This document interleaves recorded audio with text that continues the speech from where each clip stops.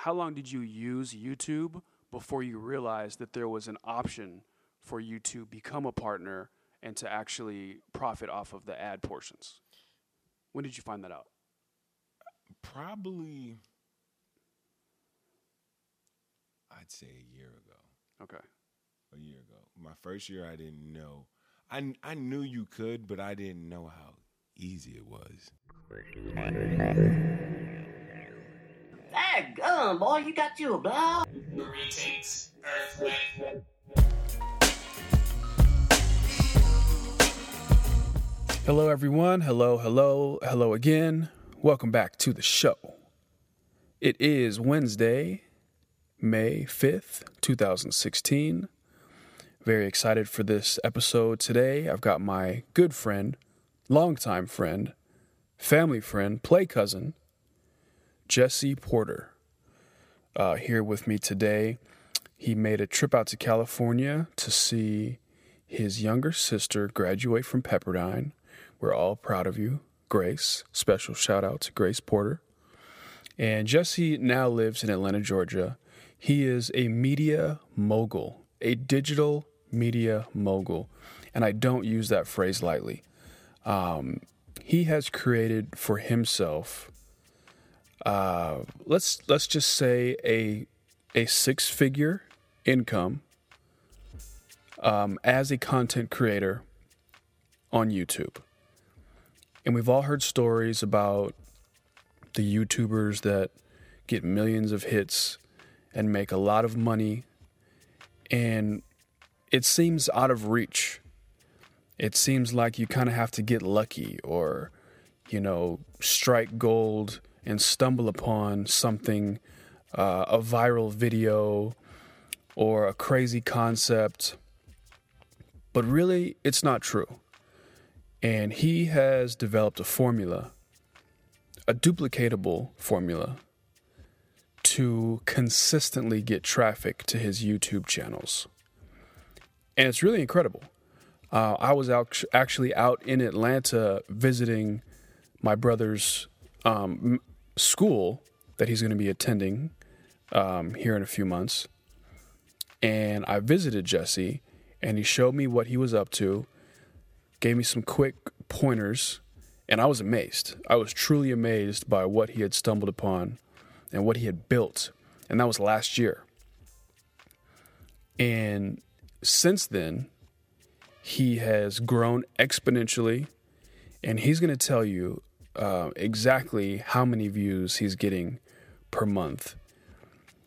And it's an incredible story. It's an inspirational story. And the fact that we've been friends since birth makes it that much more special and that much more real.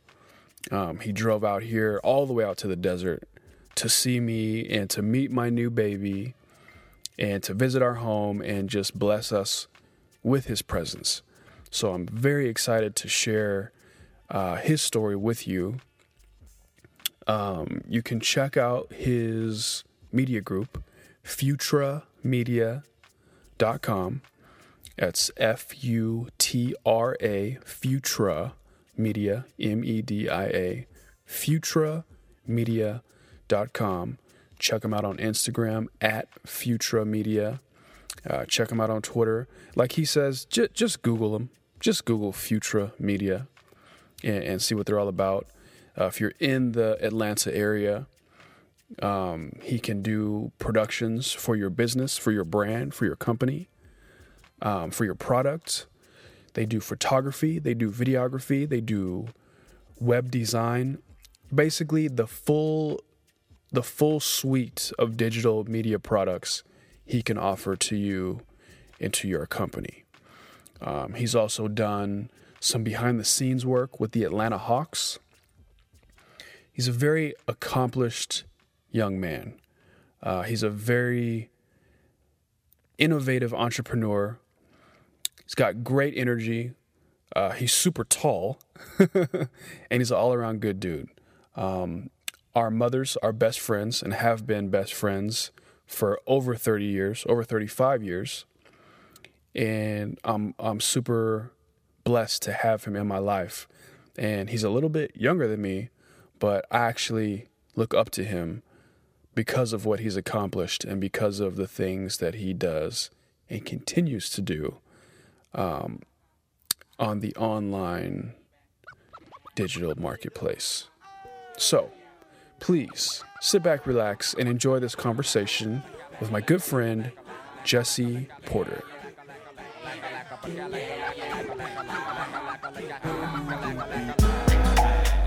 So this might not be the Breakfast Club, but it sure looks like the Supper Club.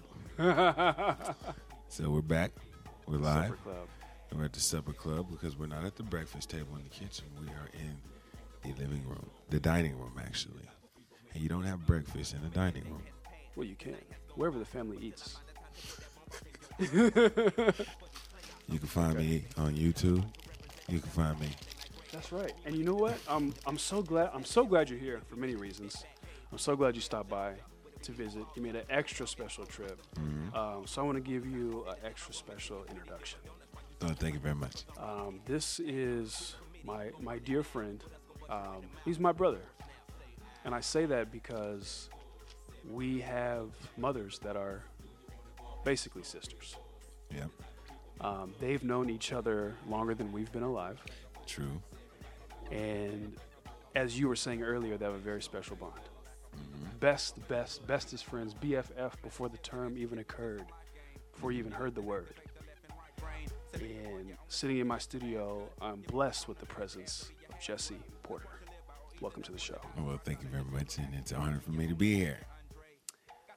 You're here from Atlanta, all the way out to Cali, to see your little sister's graduation. Shout out to my little sister, Grace Porter. What's up, Grace? Graduated Malibu, Pepperdine University. Congratulations to you. Your alma mater. My alma mater. That's cool. I do hail from Pepperdine. My brother went to Pepperdine. Your sister went to Pepperdine. So we're a legacy. A living legacy. A living legacy of bachelor degrees on the beach. And it's a beautiful thing. I'm super proud of her. I'm super proud of my brother who graduated last year. And a crazy thing about our connection. So our parents are best friends. You and I are the firstborns, the oldest boy, child, and first grandson on both sides. That's a crazy thing to have in common just to start off with. Let that breathe for a second. But it continues. Let alone that I have a younger brother and a younger sister, and you have a younger brother and a younger sister. And they're spread out. And they're spread out. My mom likes to say once a decade she has a child, and she starts her mother process all over again, which is insane. But to go through it with somebody, I'm sure helps. True. And so you and I have similar paths. We have similar professional aspirations, hustle mentalities, opportunistic views of engaging with the marketplace. This is something that you and I share. And we both gravitated towards multimedia digital production. True. Our younger brothers both gravitated towards sports, fitness, athletic, nutrition, Yes. middle childs. And then our younger baby sisters are now both performing, and very successfully, I might add, or pursuing careers in the performing arts, the fine arts. So That's wild. That's wild. That's just wild. The parallels and the trends are mind-blowing. Just because our moms are best friends, and that when you have a bond, like a friendship, and it physically does something to you, and it genetically can alter your chemistry you have with somebody into your children. And it's crazy because it's we see it, and it's like, wow. And our moms are almost identical. Their personalities are like identical. Your mom and my mom are literally like sisters, and their mannerisms are the same. Their kindness is the same. Right. Like, I've never met a kinder woman than my mom until I met his mom, who's like just like my mom. Right. Like, it's crazy. I don't know what to say. It's like, That's sick. it's sick. It's a study on nature versus nurture. You know what I mean? Because they don't share blood per se, but the impact on each other's life, the mirror, the similarities, the parallels that one could draw don't even stop with what we said. That's just the most obvious things to point out. Yep. And so you relocated to Atlanta after growing up in where did you grow up? I was born and raised in Los Angeles, and we moved to Pasadena, California when I was in, I'd say, elementary school, 4th or 5th grade. It was 5th grade. I moved out to Pasadena. And then from Pasadena, I moved to Georgia, and that was when I was 22 or 23. Early 20s, we'll say. Well, I want to. So your transition from LA to Pasadena, 5th grade, 4th grade. That's a very formative time in your life. I swapped around schools pretty much every 2 years after 4th grade, and it was. I'm not going to say traumatic, but I'm going to say jarring to my developmental progression. We'll say it like that. So what do you remember about that time, and what did it do to you? How did it affect your life at that age? That's a good question. I think it was so new to me that I just wanted to not be the same, in a sense where, like, when I was in LA, I think we moved right before the LA riot, right after the LA riots, not too long ago. Okay. So that me seeing that as a child made me really not really like LA like that anymore. So when we moved, I was like, okay, this has changed. This is cool. I want to change too. I want to get out of this mindset. Yeah. Not saying I had a specific mindset, but just saying at that young age. You saw a different path. Yes. You saw opportunities and options. Exactly. Now, I think a lot of people, it's very relatable to be picked up and moved, whether people are in the military, people's parents have jobs that relocate them, there's a divorce that happens, and I feel like it's a common thread to want to rebrand yourself, if you will, or recreate your identity and have a fresh start when you move. Do you think that the move to Pasadena and then ultimately the move to Atlanta changed you in a significant way, or what changes did you decide to make? Well, it made me see things differently, because when you're from a place for such a long time, you think that's how life is. But then when you move to a totally different place, you be like, oh, no, this is how life is. But you learn from your previous lifestyle. And when you learn a new lifestyle, it kind of it gives you more seasoning. So now you taste better. Then when you do something like move to a different state, then that opens your eyes even more to the different cultures, the different land, the different type of everything. Yeah. So it really makes you better. It gives you more growth, and it opens your mind up wider, and it gives you a deeper and a wider vision. And I think when you do that, you become better. You learn more. Yeah. And so I would say that my transition in moving to different locations actually was good, because I learned more. And ultimately, that's how you become better as a person, by learning about different things. Sure. No? It adds to your journey. It gives you things in your character that you couldn't have hoped to have if you stayed in the same block or the same neighborhood your whole life. So I know that I'm thankful for the times that I traveled, for the drastic shifts in social circles that I went through at a young age. I agree with you. The learning experience,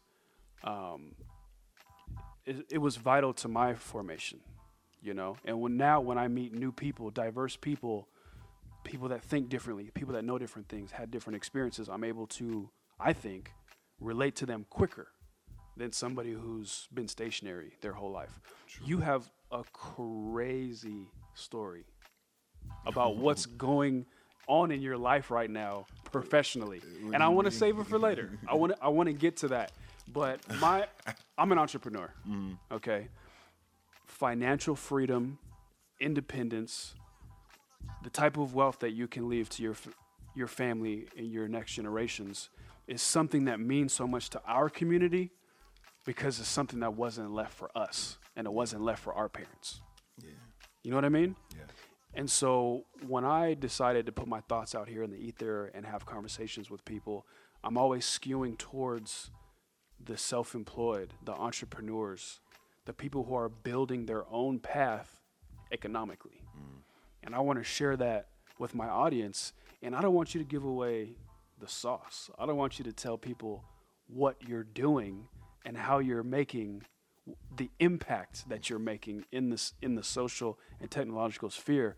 But I want to kind of get to your journey and what brought you to a place where you had this discovery, if that makes sense. Okay. So you moved to Georgia, 22 years old. What are you doing? What are you in school? Are you living single? What's happening? Well, I moved to Georgia. Ended up going to Clark Atlanta University on a basketball scholarship. I knew nothing of Georgia at the time. I didn't know. I had no idea what to expect. I never even heard of Clark, actually. It was I got a phone call one day, and Coach said, "Hey, I want to come see you." Coach Daryl Jacobs. He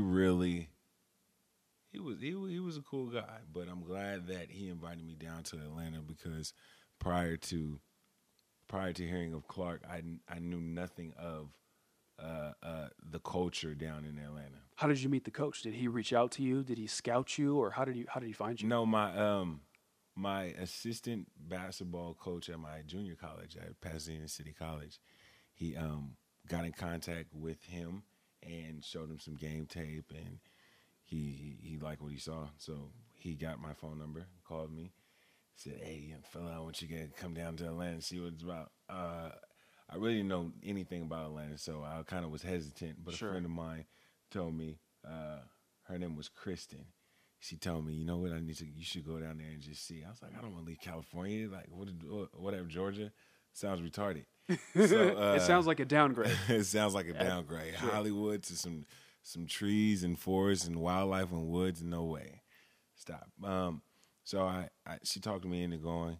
I went, and when I say I saw something that I never could expect. What was that? I saw a bunch of black people having fun and being able to be around each other and be together without like a fight break out or shootouts or a party getting shut down. It was a different culture because in Pasadena and Los Angeles, they have a lot of gang activity. So Okay. it's like you couldn't see black people just all hanging out and having fun. There were people from different sets, and it just wasn't like that. If you had a house party, it would get shut down in the next hour. It would only last an hour, and police would come, shut it down, or the fight happens, or a shootout happens, or something. So being able to see black people to be out in like say there was a nightclub, you can be out at 10 o'clock to 6 in the morning with no problems. It was just good, just peaceful. Everybody was happy. You're not waiting for a fight to break You're out. not waiting for nothing to happen. It's just like people are cool down there. They don't have no issue with you. There's no. When you're walking down the street and you see another black person, you usually smile and say, "Hey, how you doing?" Yeah. You know, in Georgia, but in Los Angeles or Pasadena or another city, you really wouldn't do that. Where I was from, where I grew up at. So It'd be more of a nod, recognize each other, see where you're at, size each other up. Exactly. And then see what happens. Yeah, exactly. and really just That's LA. keep your distance. And this is the 90s to early thousands This is, that you moved? this was like 2005. Okay. Yeah, 2006, 2007. Yeah. Wow. So, And we're sorry to cut you off, and I don't want to break this momentum, but when people talk about, we're in a post-racial America and everyone's supposed to be colorblind, and the problems that we have are not that anymore because we've got a black president. Everything is hunky-dory. But you're telling me less than 10 years ago, there's that much tension in the black community on the streets of these areas that moving to a place where is happy and calm and congenial was a shock to your system. yes, that was a shock. But it was a shock, and I liked it. And so I embraced it, and I haven't left since. I'm talking about a black man heaven here. You know what I'm saying? Yeah. It's beginning to look a lot like wood. Follow my every step. Take notes on how I crept. I was about to go in depth. That's crazy. I visited Atlanta for the first time last July with my little brother because he's about to relocate to pursue his master's degree. He's going to be doing some physical therapy, chiropractic, sports medicine. Super proud of him for the journey that he's about to embark on. And hearing your experience moving from Southern California to Georgia and knowing what a positive impact it had, I can't tell you how thrilled I am for him to experience that and to start his professional career in that environment as opposed to what's happening out here in Los Angeles, in many parts of Los Angeles. Yes. So, hats off to your brother. Yeah. Sometimes you gotta change the scenery to change your point of view. And that's exactly what happens. When you get into a different atmosphere, it just opens it widens your eyes and opens your brain up. And that was one thing that I think if anybody wants to make some type of change in your life, geological change will change your entire life. It'll change your thought pattern. It'll change your thinking. It'll change everything. If you're in a rut, a great way to get out of it is to just Get about. Yeah, change everything, because the people that you hang around, the vibrations that you allow to enter your sphere is directly correlated to where you spend your time. So if you're living in a positive environment, you're going to have positive interactions, and the snowball effect continues. And I saw it as well. The percentage of black people, first of all, was astonishing in a good way. And seeing, like you're saying, they're successful black people, they're happy black people. They don't appear to be in competition with one another. And I didn't meet everybody. I just saw a few people because I was there for a few days, but it was obvious, you know. So what happened next? Tell me about your time at Clark and what happened right after you graduated. Well, Clark was really, really. It was different, and it was good different in a sense that. College life at a black school is so fun because it's like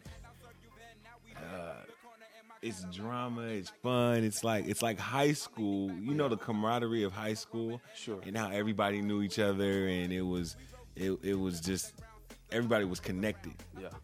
When you go to a larger school, you don't know too many people. It's like you're distanced from each other. Right. But at an HBCU, and a small HBCU, you get a sense of everybody's connected. Everybody knows each other. It's so fun. HBCU stands for Historically Black University. College University. And name like the top 5 that people would recognize. Everybody would know Howard, FAMU. Howard is in DC. FAMU's in Florida. Morehouse, Spelman. I don't think people really know too much of Clark, but they probably have heard of it because of Spelman and Morehouse. Right.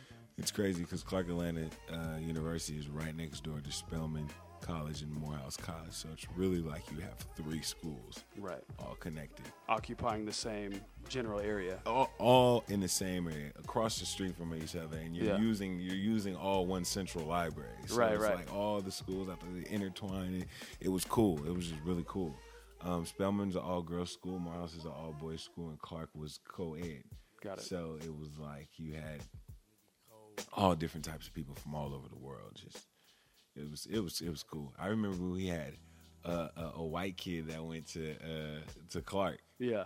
And he was like the coolest white dude ever. And Gotta be. Yeah, and it was interesting because he used to holler at all the black girls, and the black girls would love him. They were like, Instant celebrity if you're that different. He was Yeah. the celebrity on campus, and it was just a good sight to see, and just the experience I enjoyed. But I graduated in 2011, and that doesn't mean that I'm young because I'm 31. I just started school later. That's just when you graduated. That's just when I graduated. I know some people that are 56 that just graduated college right now. So, That's right. There's probably some older people that are freshmen. yeah. Now, I'm a huge Outkast Dungeon Family fan. That had the most. That's my favorite band. It's my favorite musical crew, group, production company. Ever. Everything. Ever. Ever. Hands down. Friends, Romans, countrymen, lend me your eardrums. It was a beautiful day off in the neighborhood. Yellows and greens and blues and browns and grays and hues that ooze beneath dilapidated wood. Ain't a thing could explain what pertains to cocaine and sustaining rain. See summer rolls around, niggas all about change. Then instead it moved them keys like Bob James. Cause old man winter's arrived, the temperature dives. November just died, December's alive. Thus it ain't no typical. So when I listen to Outkast lyrics and I hear College Park, Yeah. I think of that area of Atlanta. Am I correct? You're correct. College Park is like right next door to Atlanta. You probably say like 10 minutes away from Atlanta. So anybody in College Park is all in Atlanta, and it's like they're right next door to each other. Now, when I was out there visiting, you were like, sometimes I'll just see celebrities and they're cool. They're just mingling with folks. Matter of fact, there goes Lloyd. Roll down the window. Hey, what's up, Lloyd? That really happened. That really happened. That really happened. We're driving down the street. We're on Piedmont, and there's this famous black restaurant called Mary Mac's. And I took you to Mary Mac's, Yes, right? it was delicious. It was on point, huh? Oh, my gosh. Some real southern style cooking, masterpiece, bombness. It's on point. You can get anything from neck bones to oxtail to fried chicken, catfish, anything that you think, chitlins, anything that you can think of that's soul food. Authentically soul food. Authentically soul food. Make Roscoe's taste like McDonald's. Make Roscoe's taste like the dollar menu at McDonald's. Not even the number 5, a dollar menu value. But it's so good because they really have Southern grandmas back in there cooking everything. Nobody that's a chef back there is under the age of 60 years old. Everybody in there cooking is somebody's grandma, great grandma, so the food is authentic. Like Grandmas put love in food. grandmas, like mamas can't. seriously, that food is really on point. But so we driving down the street by Mary Mac's, and I'm telling them like, man, Atlanta's so cool. You see everybody down here. You'll see celebrities here and there, and there you can just walk shoulder to shoulder with them amongst them, and there's no problem. Like in Los Angeles or even Hollywood, you will not see a celebrity like Right. that. You'll see them in the car, but Right. you're not going to be close enough to bump into them or rub their shoulders on a regular basis. Unless you're their Uber driver. Unless you're their Uber driver. So at time, he's like, oh, really? Oh, that sounds cool. I was like, as a matter of fact, that's Lloyd right there. He was like, Lloyd. I'm like, Lloyd. And what's this song? You. But I changed the game for you. I wanna see what it do. Can I be free? This is how I feel. That's what I remember. Yeah. But I knew who he was right away. Yeah. You know, little known but well known R&B singer from the early 2000s. Yes, Lloyd. Yes. Meet me on the south side. There was a song with I think it was Ashanti and Lloyd, the south side. Yeah. But anyways, so he was like, oh, yeah, is it? I'm like, yeah. So I rolled down the window. Hey, Lloyd. He turned around like, hey guys, how you doing? Sure did. But Cool as a fall time. Atlanta is one of those places where everybody is cool enough to be around each other, and I guess the celebrities feel the same way too. They don't have to be hiding in the hills and away from Right. everybody else. You pointed something out to me that tripped me out. What? You said in Atlanta you won't find any paparazzi. Only for the money and the fame. Paparazzi, it's a shame. Yes, you won't. So that's the reason that the celebrities don't feel the need to hide. And that's the exact reason I feel too. Yeah, because if you're in LA, Hollywood specifically, Right, it's you're over. going to have paparazzi looking for you, looky-loos, tourists. You feel like probably if you're a celebrity, like you're in a zoo, like you're in a fishbowl, Yeah. everybody's trying to get at you. But in Atlanta, even though that is a media capital, like there's big studios, major studios in Atlanta, productions happening, music industry happening, but there's not that paparazzi. Why? How did that happen? How did they escape that Hollywood-ish? Because I guess that's not Southern hospitality. Right.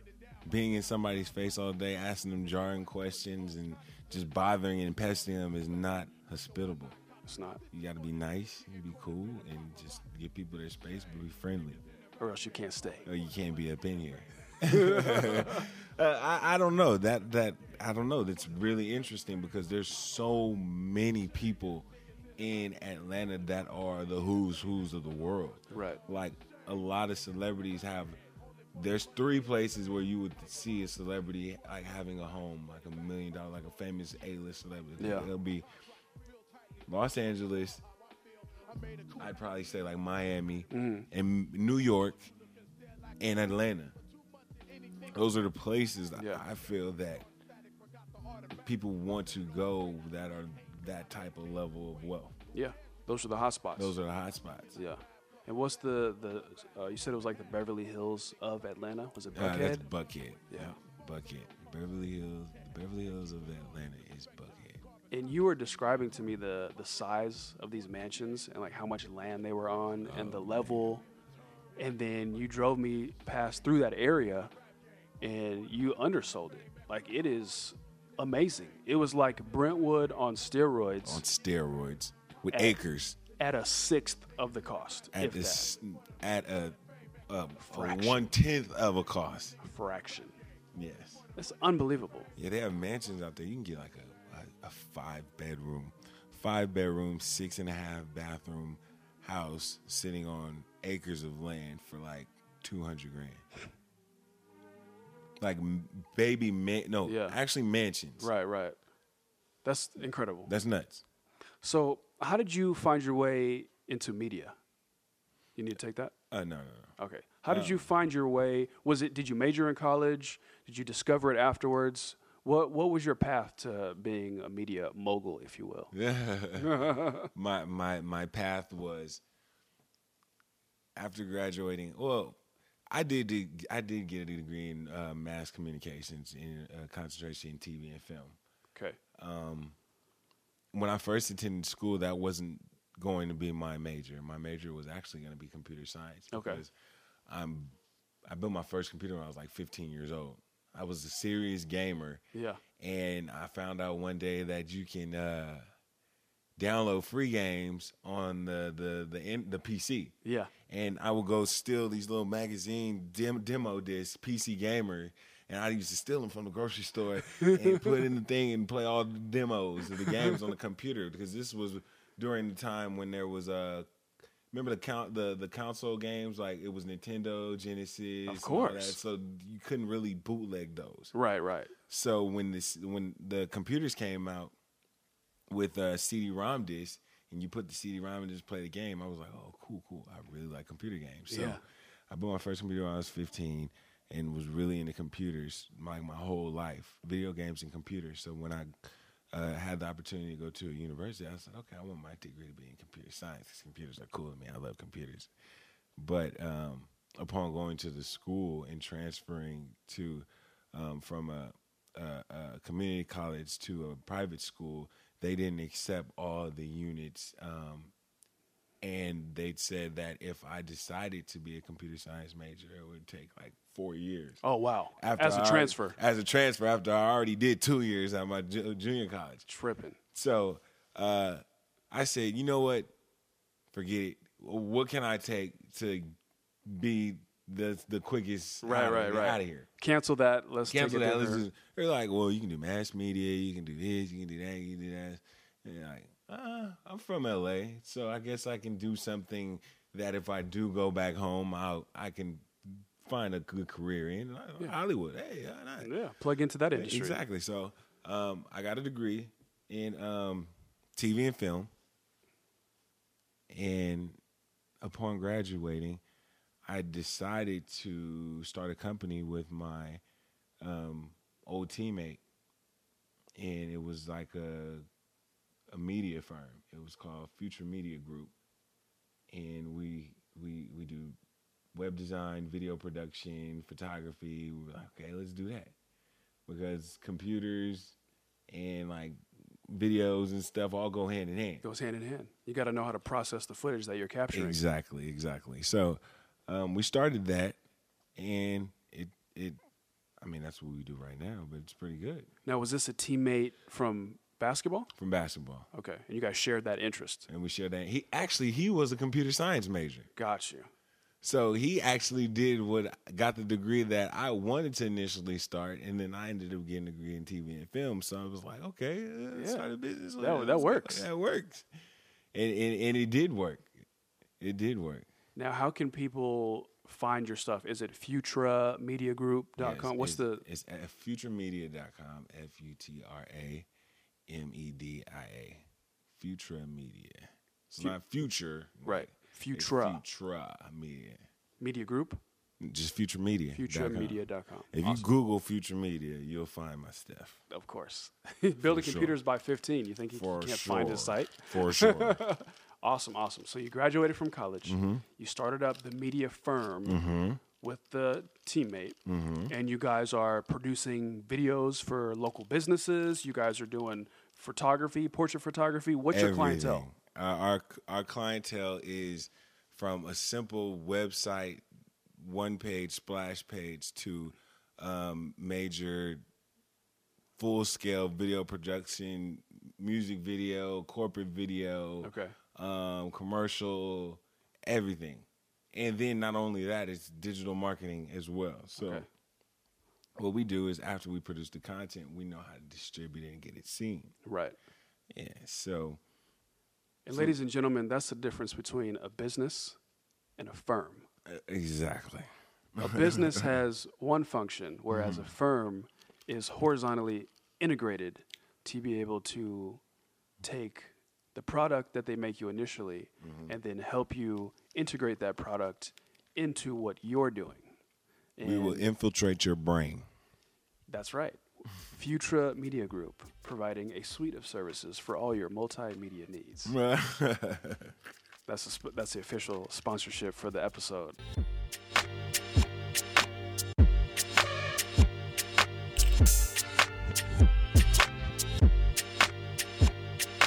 I want to keep the story going and let the people just kind of feel your journey.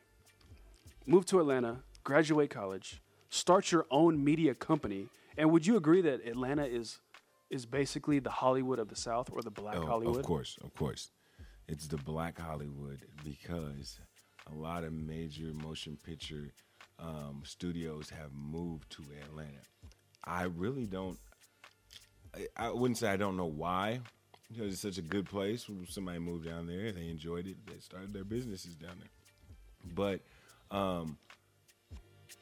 I think they said Paramount Studios was moving down there pretty soon. I heard that as well. Yeah. Yeah, but a lot Tyler Perry Studios down there. They have Turner Broadcasting down there, where they do all the NBA TV. CNN was founded in Georgia, and that's where CNN's headquarters is in Atlanta, Georgia. Right. So, it has become the Black Hollywood of the South. Yeah. And a true media center. You know, right, like you said earlier, right behind Hollywood, Los Angeles, New York, you have Atlanta. So that's awesome. I mean, you're in the place to succeed for that line of work. Yes. To build an empire, you found the right foundation. I would agree. So walk me through the next step. You have your firm going, and what's the next opportunity that finds your way, or the next move that you make? Well, the next move that we made was, after producing a lot of video products or whatever you want to call it, we started putting them on YouTube. Okay. And YouTube, honestly, I think YouTube was probably one of the greatest things that was ever created, alongside of like Google. Yeah. And the internet search engine. Yeah. Like the internet is single-handedly the best thing ever created. So, it's bigger than the printing press. It's bigger than the steam engine. It's bigger than the light bulb, bigger than the telephone. It's an extension of the telephone. Exactly. But it is single-handedly the most influential invention of our lifetime, and I would argue of the Industrial Revolution moving forward. It is the most transformative thing that we've ever seen. Yes. And the power of it is still unknown. the reach of it is still unknown. It's kind of like people know that there's an ocean, and people know that there are fish, and sharks, and whales, but they have no idea what's beneath the surface. No idea. And the internet is in that stage right now. Yes. You know, people are just now being able to delve a little bit deeper and find out what's really cracking. Speaking of the deep, have you know there's a secret level of the internet? Are you speaking of the dark web? The dark web. Yes, and they call it the deep net. Dude, it's so crazy. I watch a lot of like documentaries and series like that on HBO and Showtime. I recently discovered, I believe it is called the dark web or the dark net. It's like a 8-part series. And some of the episodes were, I knew about, body modifications. I knew about, implantable cameras and stuff like that. But some of them were so gnarly, I had to delete them off of my DVR because I was like, I don't even want people to know that I know about this. Yeah, I don't even want to have responsibility for this. Exactly. But like, think about Terminator 2. Think about The Matrix. These movies that was, I'll say, ahead of their time because they were groundbreaking from the visual effects and from the storytelling about futuristic ideas mixed with the graphics. So I'll say they were groundbreaking. But remember Skynet? Yes. The Terminator? Oh yeah. That's the cloud. Was equivalent to the cloud right now. They were talking about this a long time ago. Those movies That's crazy. told the future. Told the future. And you know what they say? They say a lot of movies tell the future. Oh yeah. It's Inception, okay? Once a creative person puts the idea on paper, and then once a storyteller puts that idea in cinema, it infects the populace, and then somebody makes it. So it's a self-fulfilling prophecy in a way. It's manifest destiny, but it's not taking over the land. It's taking over the airwaves. It's taking over the airspace, and now it's taking over space in our brain. Not to go down a rabbit hole, but that's really what's happening. Really? And I trip out on it all the time. I mean, I remember where I was when I saw The Matrix and how it blew my mind and how I had to kind of rethink, like simulation theory. I don't know. Do you mess with simulation theory at all? That might be a different podcast. Hold on. What is simulation theory?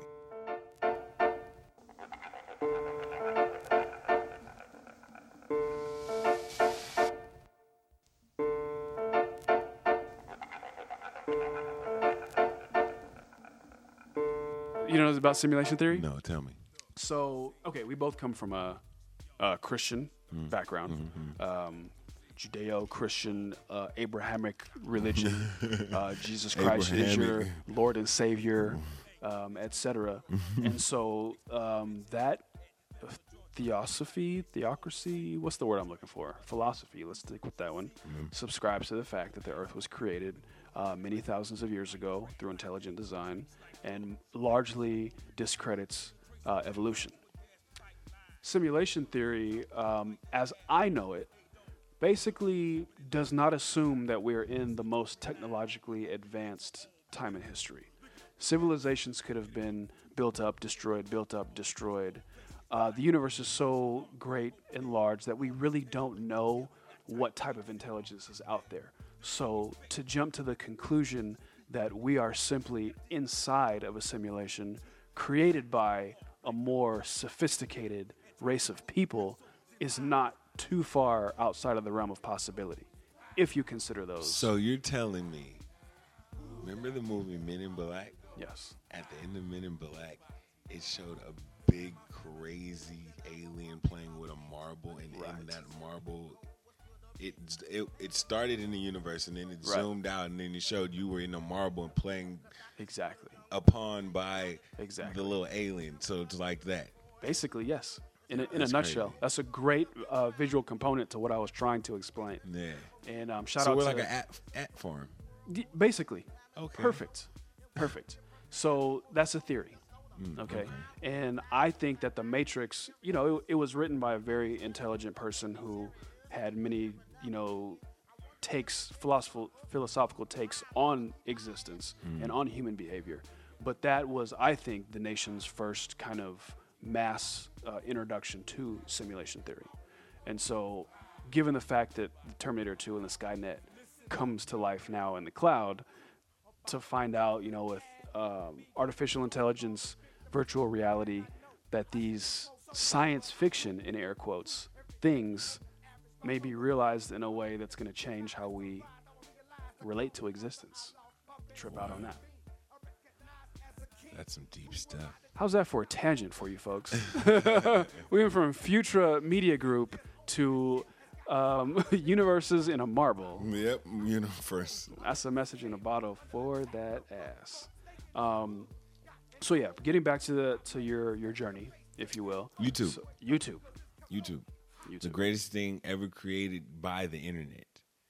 You can visit. I honestly believe that they're gonna one day have like Google University. Yeah. Where you just strictly learn off of the internet.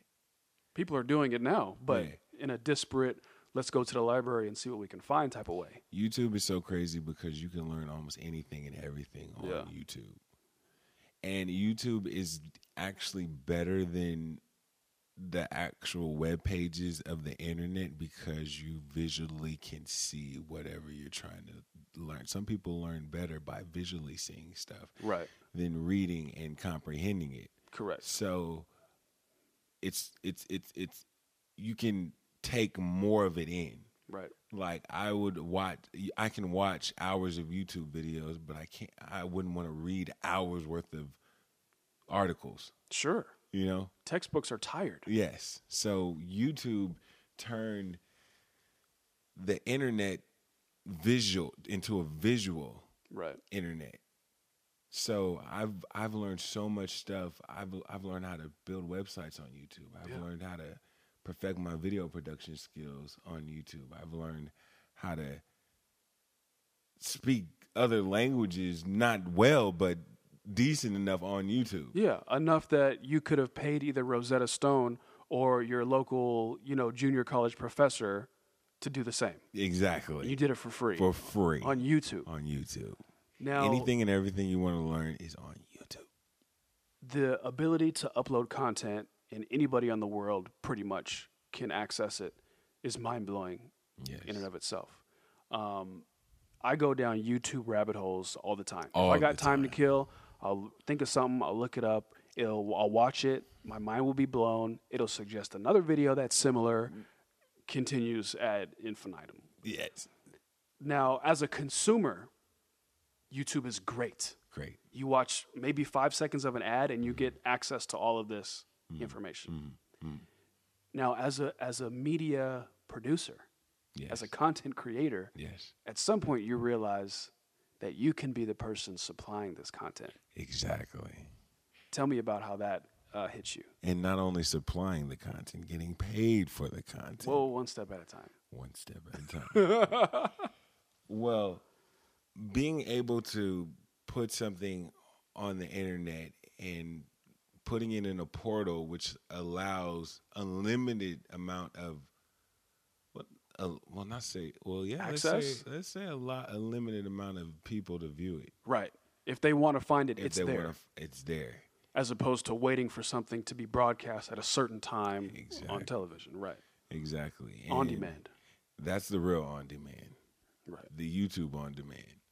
But that right there is amazing in itself because there was a time where in order to be seen, you'd have to physically be around that person or you'd have to record it and give it to someone to put it on a third TV, party.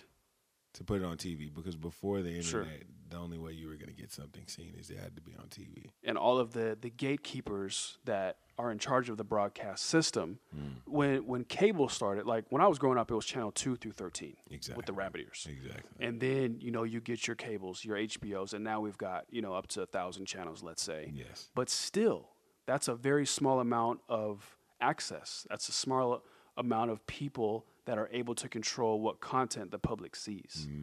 And so YouTube shattered that. Shattered it.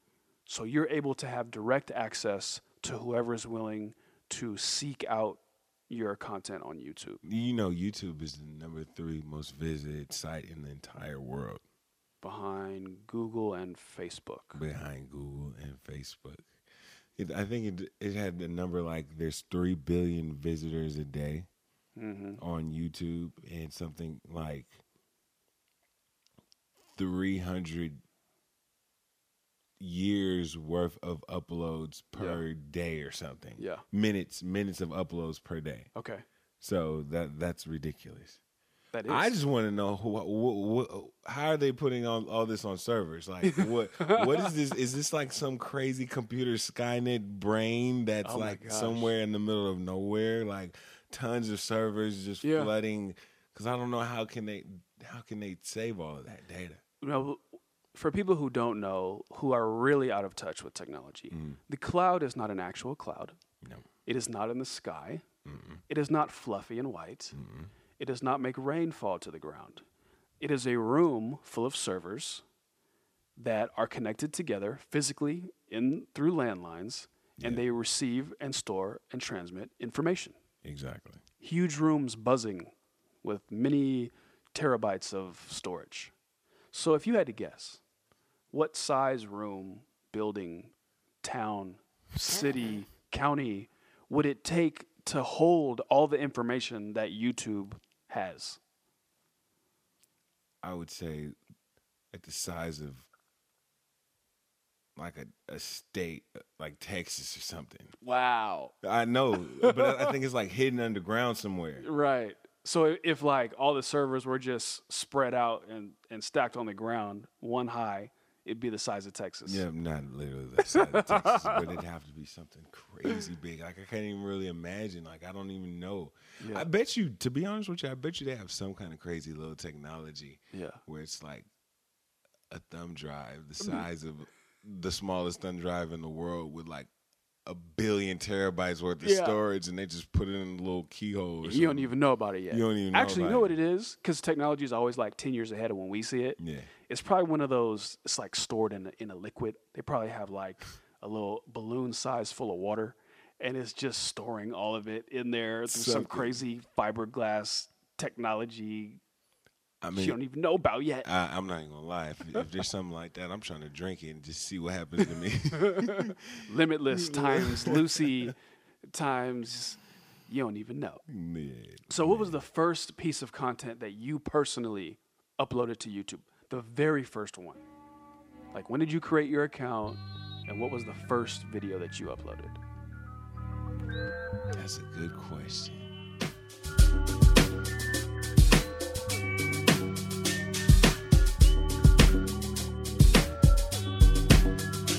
Not only am I curious, not only are my listeners curious, I want you to see what you've done in such an incredibly short period of time. I want you to really, I'm sure you already know what's happening, but you're in it.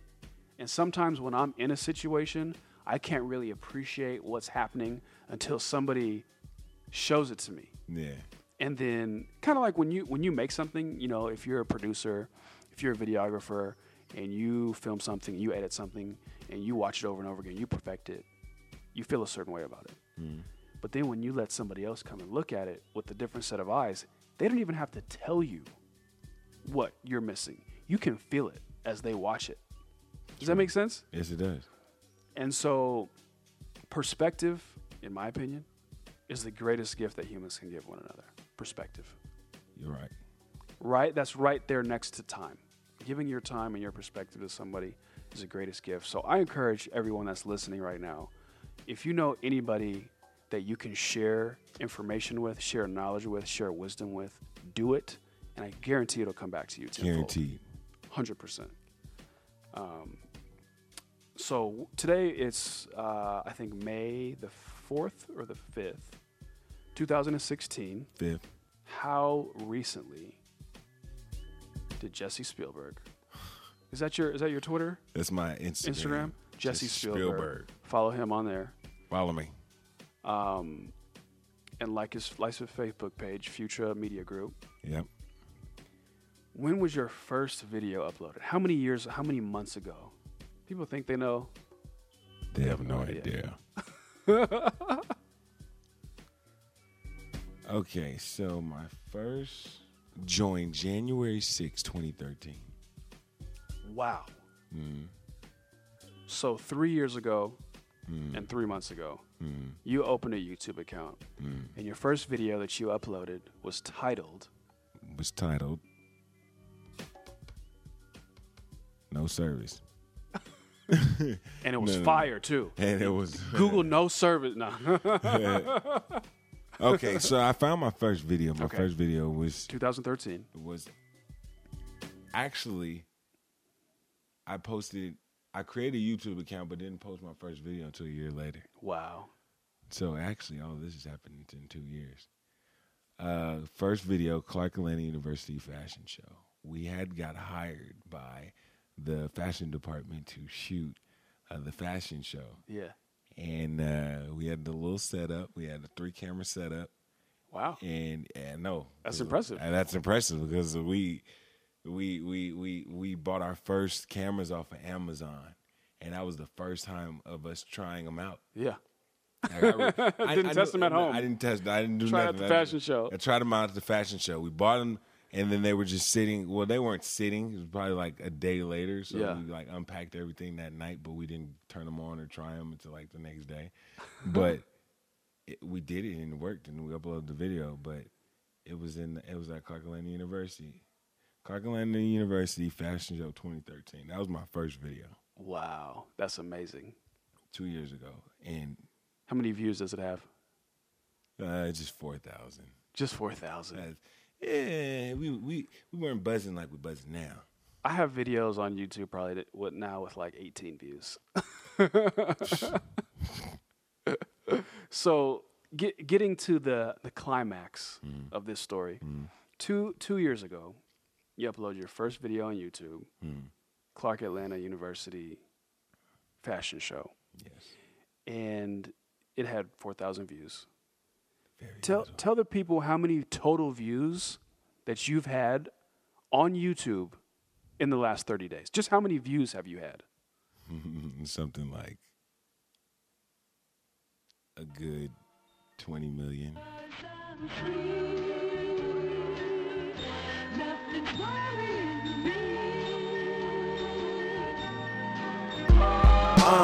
24/7. 20 million views Yes. in 30 days. Yes. The last 30 days. On your YouTube influence, your channels, your network of YouTube channels, My network of YouTube channels, plural. plural, 20 million views. That's incredible. Congratulations. Thank you very much. That's an amazing feat. Now, earlier you said that you were making money from these videos. Oh, yes. How can one create content on YouTube and get paid for it? Well, a lot of people don't know that YouTube pays you for bringing people to the site to watch your visuals. Everybody knows when they watch YouTube, you see an ad. Right. Whether it's a ad that you can click the skip button, whether it's an ad that you can, or it pops up in the middle of your video on the bottom, or you see in the upper right hand corner, you see an ad. Right. YouTube, Google was paid because Google owns YouTube. Google was given $7 billion in advertisement money by companies last year. How much? $7 billion. Wow. Yes, they were paid by The companies. advertisers. Yes, to advertise on whether it was AdWords or YouTube or the Google pages Right. or whatever. That Google was paid $7 billion. And these are the same companies that pay for Super Bowl ads. Exactly. That pay for ads on the television shows that you're watching, probably DVRing and skipping through, to be honest. So in addition to paying that money to the cable networks and to the main broadcast channels, they're also paying Google and YouTube. Exactly. And so how does that money get into the hands of the average YouTube user, content creator? So what happens is when Google is paid that much money to advertise ads, it has to be able to show numbers back to the people. So they have to say, okay, this many people viewed your content. You've had this many page views. And Right. in order to do that, they need content. Right. And Google will pay you to drive people to their site so that they can give these companies what their money's worth. Right. So Google pays you a percentage of however many views you have. Right. And anyone can sign up. It's just called a YouTube partnership program. That's incredible. Yeah, you create a YouTube account. You get an AdSense account. Whoa. Whoa. How about they can call you and get a free consultation Yeah. on how to get your YouTube channel started and monetized? How about that? You know what? Let's do it like that. No more freebies. But I think just the opportunity. I mean, how long did you use YouTube before you realized that there was an option for you to become a partner and to actually profit off of the ad portions? When did you find that out? Probably, I'd say a year ago. Okay.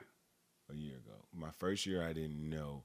I knew you could, but I didn't know how easy it was. Sure. Yeah, you hear it's a thing. Yeah. Like I remember seeing on Facebook these little, what I consider to be little scam videos or scam pictures going around, like holding up Google checks, with the finger covering the address, like Google paid me this much. I thought it was a scam. That's real. Right? It's real. It's super real. Super real. And so for the longest, I'm using YouTube and not really realizing, like you said, how easy it was. How easy it is. And just I don't want you to tell people how exactly to do it because that information is so valuable. I share it with people that need it, that appreciate it. But this is something that you've earned. Okay. You know what I'm saying? Yes. You've earned this. And just give the people an idea, a window of per 1,000 views, if your ad is performing moderately to well, how much money can you expect to get from 1,000 views? If you have great content and your channel is set up properly, you can get up to $22 per 1,000 views. $22 for every 1,000 views. And you're not getting paid on the views. You're getting paid on paid on the times that people click on the ad that's on your video. You're getting paid. There's actually a lot of ways you get paid. You get paid through a non-skippable ad where they can't skip it and Right. they have to watch it. You Right. get paid through how long they stay on your video so that ad in the top corner is being displayed. Because there's an ad on the top right-hand Sure. corner, a little square box. Sure. So if your content is rolling and the longer they stay on your content, the longer that video is in your face, you get paid for that. So and Now, then see, I didn't even know that. and then you get paid off of the little bar at the bottom of the page. You have the Right. little bar that pops up. If they click on that, then you get paid for that too. So let's say you're watching a video and you want to see the whole screen, not just the part in the middle. And so you go to close the ad, but you accidentally click it. Is that person getting paid? That person's getting paid. Yes. Learn something new, ladies and gentlemen. Yes. That's crazy. So this is mind blowing. I'm sure to most of my listeners that one, anybody can get paid off of YouTube through Google, and that two, if you have a video that goes viral or that gets a significant amount of views, you can make a substantial amount of money. Substantial. Now I think it's pretty common that there's a lady that unboxes Disney items, and there's a young man who does video game reviews on YouTube, and they get millions of views, and they make a lot of money. I think that's pretty common. That's very common. Common knowledge. But what people don't realize is that anybody with a duplicatable technique that you can teach can have similar results. People don't know that. Very similar results. Right. You just have to stay with it. Just got to stay with it. Stay Now, when I visited you in Atlanta last July, it was about a year ago, you told me a little bit about what you were doing. You had pretty much just discovered this and had learned very quickly and found a good level of success in a short amount of time. Yes. Told me a couple things in the course of maybe an hour and a half. You showed me. Super excited. Came back to California. I followed just maybe half of the steps that you showed me. And I put up a video and got about 2 million hits. Yes. And I made more money than I typically make in a day off of that one video. And I worked for maybe 12 minutes. 12 minutes. Maybe. I'm being conservative. It's probably less. Probably less. Yeah.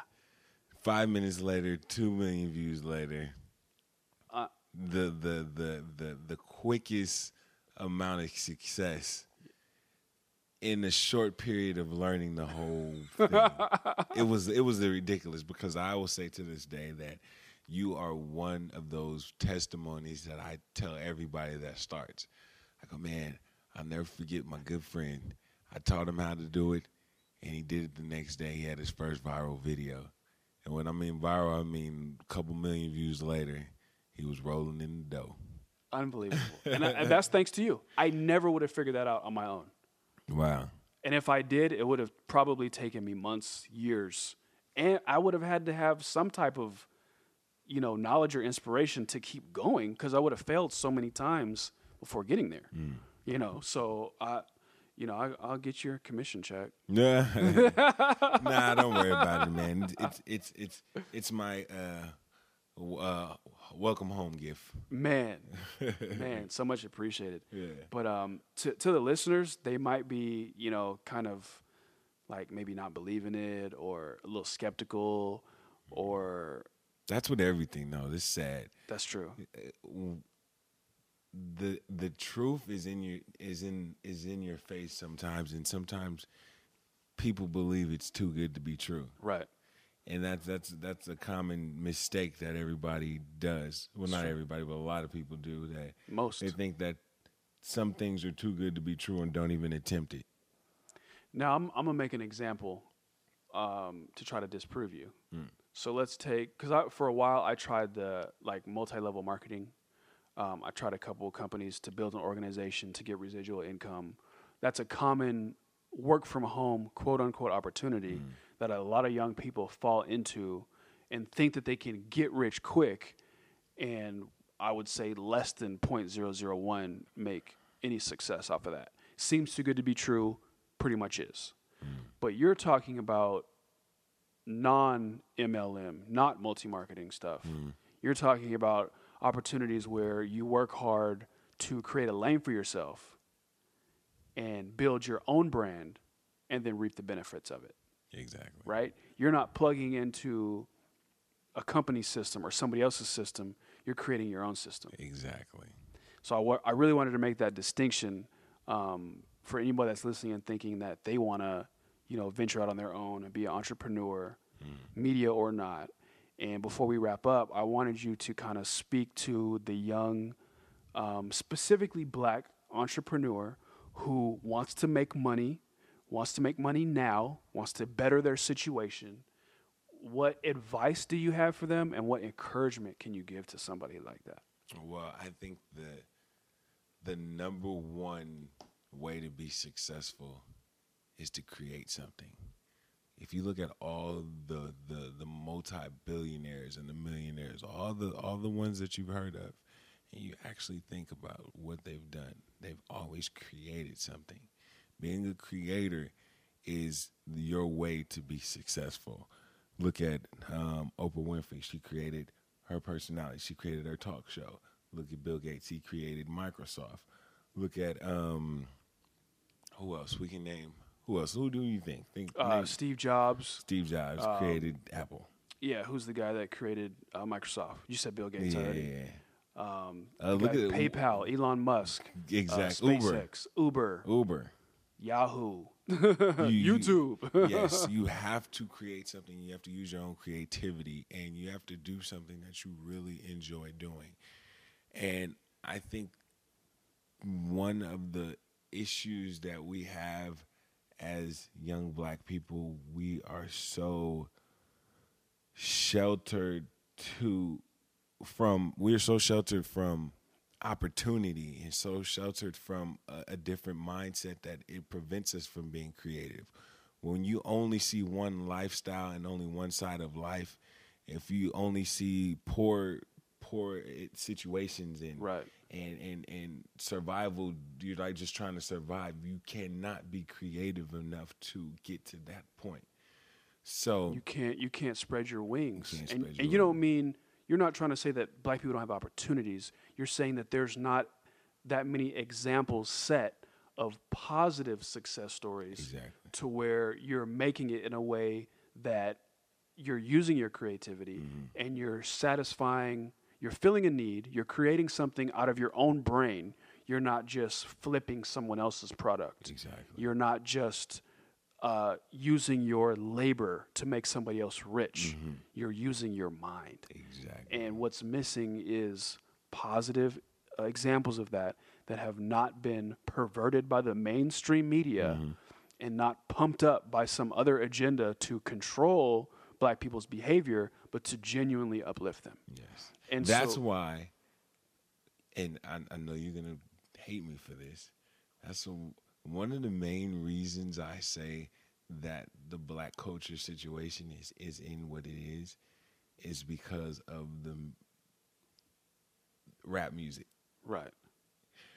I don't disagree. Mainstream rap music has been cultured to the negativity of on purpose. Like if you look at all of the top rap artists and where they were at the time of their, well, I don't know, I don't want to say nowadays, but original rap music, like gangster rap music. Sure. They used that to infiltrate our minds, to keep us at a level and dumb us down to the point where we didn't see what was really possible for us. We only knew the only way you can be rich is to be a drug dealer and to be a rapper and to be a basketball player. All that.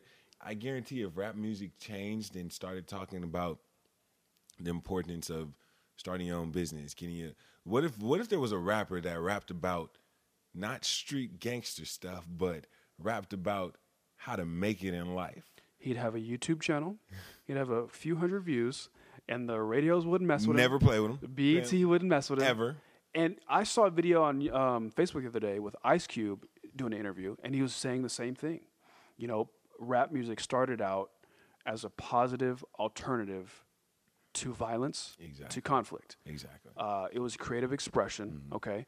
And they started to have a political message of civil rights. It was definitely involved in the politicization of the intelligent black male. That was a huge part of it. But that aspect was not encouraged. That aspect was not lifted up. As Cube was saying, the public enemies of the world were being put on the back shelf, and then let's say the 50 Cents of the world were being put on the front shelf. On the front shelf. And that was definitely done on purpose. By the music industry. By the industry. By the media channels, unfortunately. Unfortunately. And they did it to dumb us down and to turn us into savages. They really turned the black culture into a savage culture, or more, you have to be tough. You can't let nobody step on you, or you can't walk across the street and bump into somebody. You have to check them. You have to pull your gun out. You have to shoot them. You have to hate, kill, sell drugs, do crime, do this. And this is the when you play that type of music on a regular basis and feed that to your system and your soul, you become that. But the beat was so hot. The beat was so hot, but they knew that.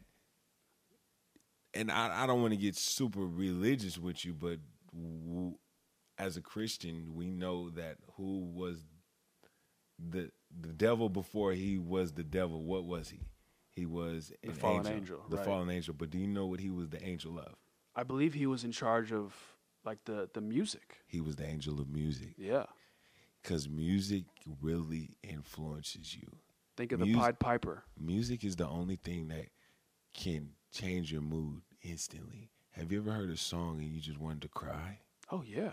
Have you ever heard a song and it made you Absolutely. happy? Have you ever gotten an album of your favorite artist and it was like, I'm going to be happy for this whole week because I'm going to listen to this album and just be happy and joyous, and just music can really affect you. Yes. And it's the only thing that affects you in that way. To that degree, sure. To your music core. can control your mind and form and mold your mind. I agree. And it will mold your mind because music is so melodical and music is so hypnotic to your brain that when you add lyrics to it, now your brain is being trained by those lyrics. Absolutely. So if you look at the communities who are the most violent and you got ask them what type of music do they listen to. Sure. I guarantee most of the violent communities, not so much like violent individuals, but the cultures. Sure. Like black people aren't violent. It's the people that listen to the type of violent rap music that turn violent. Right. I think it goes hand in hand. I think like what you're saying is if you look at a community, whether it's a neighborhood, whether it's a state, whether it's a race of people, or just people that get together, like if you're a group of warriors that's about to go into a battle, if you check all of what's on their iPod, it's going to be some really, like you said, gangster hype you up music. Whereas if you find a group of, let's say, tennis players or golfers or something, it's going to be like some soft classical music, something to relax you and to make your mind focus that way. So it's a tool. It's a powerful tool. And unfortunately, without people's knowing it, it was used against them, and they were consuming it as if it was simply entertainment. Exactly. When it's not. It's not. It's That's something deep, that, man. Something that will change you. That's deep. It can influence you tremendously. Yeah. Music influences people tremendously. I say it's my favorite drug. Yeah, it is. It is, and it's sad that it's been used as a weapon. Yeah, because music wasn't meant to be harmful. Right. Music, I believe, music was meant to help you uplift, and enrich, and get you through some. Music can get you through some of the hardest times ever. Have you ever heard like a song that you haven't heard in years? Oh, like yeah. A song that you haven't heard in 15 years, and then you hear it and you instantly put your mind back in that time. Yep. It's like that song, listening to that song, you can visually see where you were at that time. Oh, yes. Like nothing else does that to you. Transports you. Smells, but not in the. Like a smell is like a 2D memory, and music is like a 3D memory. Exactly. More so than anything else, what was in fashion, what I was wearing, who I was with. Yep. I can check my calendar of my childhood based on what songs was hot. Exactly. And it's funny, you always get those flashbacks. You or always. Whatever song it is, you're like, oh, I remember when I heard that. I was at this point in my life. I was doing this, and it's cool. So nowadays, give me like from your young adulthood, like high school, and then now, couple songs that just pop to your mind that you would put on to totally change your mood or to make you happy or something like that. Off the top, it doesn't have to be like your favorite of all time. That Tupac song, Shed So Many Tears. Yeah. That song and the way the harmonica comes in, like every time, it just kills me. Like, what? It does. It just kills me. Like, it's a Stevie Wonder sample. Oh, I didn't know that. Did you know that? I didn't know it. I discovered that original recently. Stevie Wonder song is it? Long time. And then I can't think of the name of it. harmonica goes. Yeah. I'll find it for you. But I discovered it accidentally, matter of fact. And I hope I'm not making a fool out of myself. I hope I'm right. But I'm 99% sure. I mean, it sounds like some Stevie Wonder because that harmonica was stupid. It is. I suffered through the years and shed so many tears. And rest in peace to Afeni Shakur. Yeah, she just passed away. She just passed away a couple days ago, and we were sharing memories. Tupac, people think what they want about him. Sometimes he make people's top 10 list of entertainers or rappers or actors even, but he did a lot of positive things for young black males who sure. didn't have a role model, For sure. a strong role model. And I don't mean positive in the sense of I'm gonna teach you not to curse and I'm gonna teach you how to be respectful to women. I mean how to survive in a world that really, in a society that really wasn't meant for you. Exactly. It doesn't cater to you. Exactly. A lot of people got strength from his music and What? continue to get strength from his music. As hardcore as people want to think his music was really uplifting. His music was empowering. His music was really like a tool guide to how to survive. It's a blueprint. And how to become a better African American. And he was teaching people to not really fight each other, but fight for change and make it better for us in the society we were living in that really wasn't built to help us. To accommodate us. Not at all. Exactly. He was really laying down game and teaching us how to one day know that we can be better and greater than all of this. He was a multi-dimensional artist, but artist doesn't really do it justice. He was a visionary. He was a prophet. He came here to show us what was happening and what might be and what could be. People don't give him enough due. I hear a lot of people say, "Oh, he yelled a lot. He was violent." But they're not listening. No. They didn't hear the Dear Mamas. No. They didn't hear the, Will I Die Tonight? Yeah, they didn't hear the Brenda's Baby. Hold on. Be on. strong. No. I put that on my little baby boy's Welcome to Earth mix. What? I had that on random when he was coming in the delivery room. Thank you. Baby God. Benjamin Joseph. Shout out. Shout out Lil Benji, man. I'm going to call him Lil Benji. I'm not mad at that. I like that. But I'm so excited to see him develop and get a personality and get the influence of all the positive people in my life. That's what I'm most excited about raising a child, because I was most worried about it takes a village and where's my village? Yeah. But they're coming out in full force. I mean, you drove all the way out here to meet my son. I had to, man. I had to.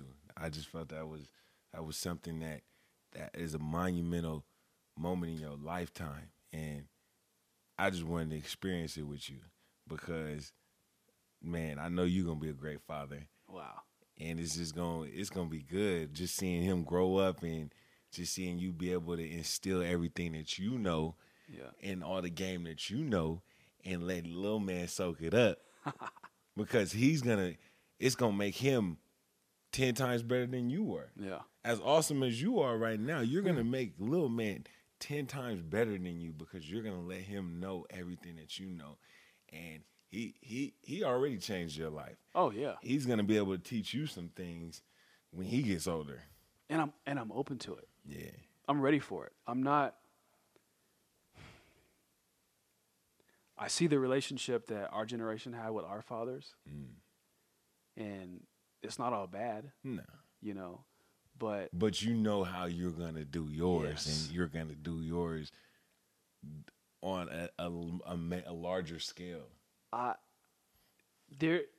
excited for him to be smarter than me. I look forward to the day that he teaches me something, and I know it's going to be sooner than I could possibly imagine. Yeah. Like, I feel like there's competition in older generations. Like, when your son, I could beat you in basketball, or I could beat my dad. I could beat him up in a fight. That physical prowess takes over your psyche.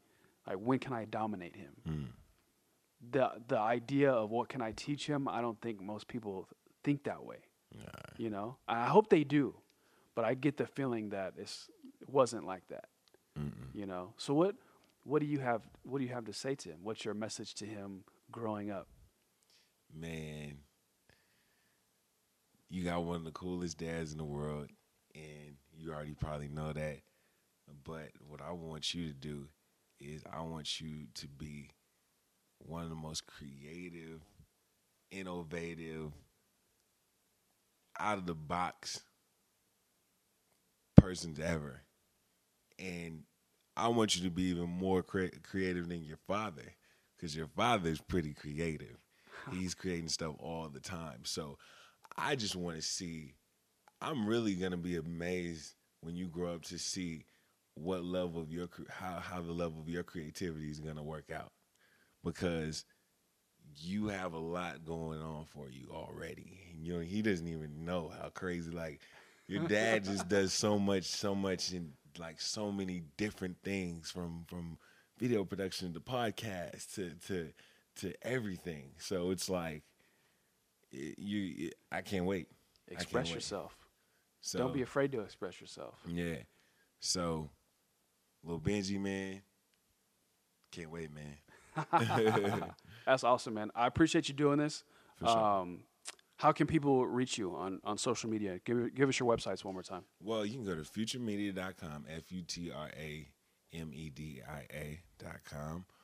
You can find us on Instagram, Future Media, same thing. Facebook, Future Media. Just Google Future Media. Yeah, use your Google box. Yeah, you see some stuff. You see a little something for the kids. And if you want to learn how to use YouTube and Google, if you want to learn how to create media, we're happy to be a resource to you. So reach out and don't stop creating, man. Love you, bro. Love you too, man. Appreciate you. Nobody wants to try. Look, colder than you ever been, but broker than I ever was. That's why I keep the medicine. The bud is like my better bud. I remember back starting rap, OG homie in the hood saying, little nigga, you better buzz. Shit, my mama living in a cloud house. I'm just hoping she can hear her baby's loud mouth. Not neglected, but I'm still feeling affected to death, cause the way she left was still so unexpected. What's next? I can't just say that I believed in heaven at the time, cause at the time I was so young and reckless. I bet that I'd catch an L, nigga, burning in hell and turning for what I'd sell, niggas. I'd say it's life and burn me another L, nigga. She was my heart and now I'm just like a shell, nigga. And so I'm gone, yeah, I'm gone till I'm on. I'm telling you I'm gone, yeah, I'm gone till I'm on. When you just think that can't nothing go right, that's when you wrong. When you just think that can't nothing go right, that's when you wrong. I swear I put my motherfucking life up in these songs, and never put my pipe inside a girl unless she's strong. Black and beautiful, that's unusual, I know, but I went to school with every type of hoe. So I'm off it, trying to get out these streets and trying to get in that office, trying to get me some cash. My house is really a closet, trying to earn my respect. A lot of niggas that bought it, trying to show y'all I'm sick. A lot of people ain't caught it. I really need a car, cause this lady that I'm in love with really loves me for me, but she thinks I could be above it, thinks that I could do better, and I would surely agree that I ain't doing too much, but I think that I could do 3. I think that I could do 4, and I think that I could do more. I know that I'll know the Lord before I creep in the door. I hope I sleep in Dior before I sleep in the floor. Buck. Everything is money, but when you ain't making none of it, then ain't nothing that's funny. Fuck. So these are like your dark days, brother, when you ain't making parquet butter. Now when you chasing the wind, when you breaking you bend, stay with God and be good, or with Satan and sin. You ain't gotta be hood, don't be faking for them. I came out of the hood, I ain't taking it in, but I'm taking my zone, my whole city, I mean it. I see Cali and peace, you say I'm silly, I'm dreaming. I see valleys and beach, you say I'm silly, I'm dreaming. Quarterback in this rap, the captain, I'm Willie, I'm beaming. Now like really, I'm beaming. Fuck your still in the sky is a spot where my sheep asleep when I'm feeling I'm fly. Fuck your box, all my circles meet when I chill and get high. Fuck your hype, all my Urkels geek when I finally arrive. I finally arrive. I know I'm great, but I'll be here when you finally decide. Yeah, I'm just trying to move vertical. Focus time, that's why I'm thinking convertible. Open mind. My little brother was messing with me. He was like, if he was in high school at the time and I had graduated college. He was like, if iPods had been invented when you were in high school, do you think that mom and dad would have let you have one? And he was asking me a genuine question. But I was like low-key offended. I was like, what do you mean if iPods had been, you say I'm old? Like, but it's true. iPods were not invented. Not at all. And cell phones were not prolific. You know what was going on when we were growing up? Do you remember the Motorola two-way pagers? Oh, yeah. That was the first form of the text message. Did you remember that was like I remember when it wasn't unlimited data.